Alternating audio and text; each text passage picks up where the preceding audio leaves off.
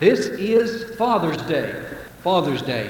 Someone said concerning Sunday, our great-grandfathers called this day the Holy Sabbath. Our grandfathers called it the Sabbath. Our fathers called it Sunday. But today, we call it the weekend. Sometimes we need to go back and learn a lesson from those old folks. Voltaire, the atheist, said, "I can never hope to destroy Christianity until I first destroy the Christian Sabbath." Should tell us something about where we need to be every Sunday. Billy Graham said, "Jesus spoke about the ox in the ditch on the Sabbath, but if your ox gets in the ditch every Sabbath, you should either get rid of the ox or fill up the ditch." Cement that $6,000 bass boat up and you can be in church on Sunday. Hallelujah. I am going to minister to you this morning from the book of Joshua, chapter 24. If you want to turn there on this great Father's Day. Did you know, I know you didn't know this, Jack, but did you know that the average adult male eats 4 pounds of food every day and says 5,000 words every day? You didn't know that, did you? That is 1,250 words per pound. And some get even better mileage. You don't have to say amen. I don't know about your home, but my home, we try to say grace every meal. I heard an interesting little story about a little boy that came from a Christian home, and he was visiting a little friend, and they sat down to eat. This little boy, the visitor in his home, he was accustomed to saying grace before the meal. But in this home, they just prepared the meal, set it on the table, and they just started to go right into it.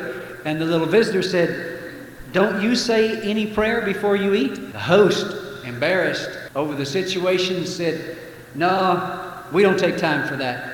The little lad was silent for just a minute, and then he said, "You're just like my dog. You start right in."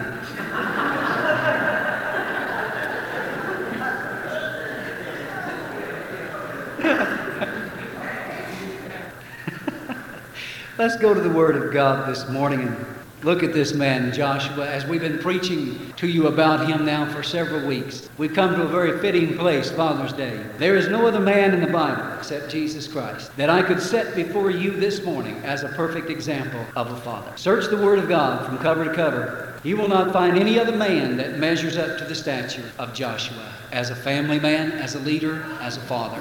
There is not one disparaging remark said about him in all of Scripture. He is an example to all of us men today.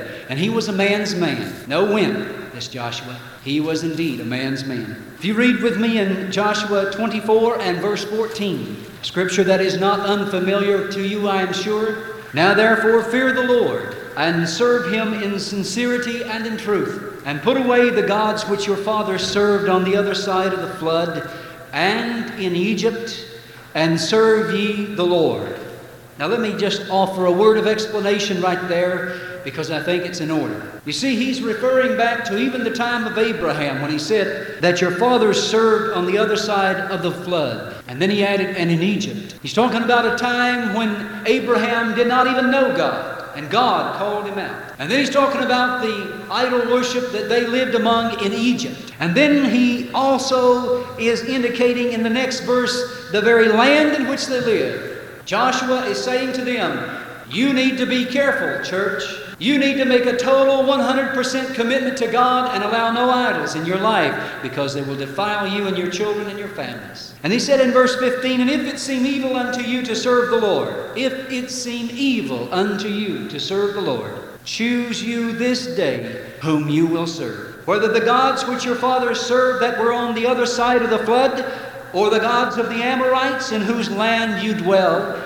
And everyone say this last phrase with me. "But as for me and my house, we will serve the Lord." I don't think you all said it. Now get it with me this time.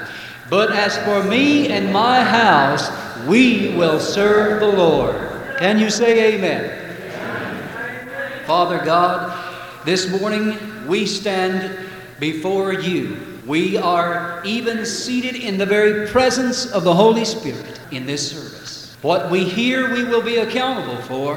What we say, we will keep. What we learn, we will use. We thank you, God, for your word. For we realize that the man whom we are studying this morning and his life and his words didn't have near the Bible that we have. Therefore, O Lord God, help us to commit ourselves today with the knowledge and understanding that we have, which should be so much greater than his, to the God he served. We'll give you the praise for it in Jesus' name. Amen.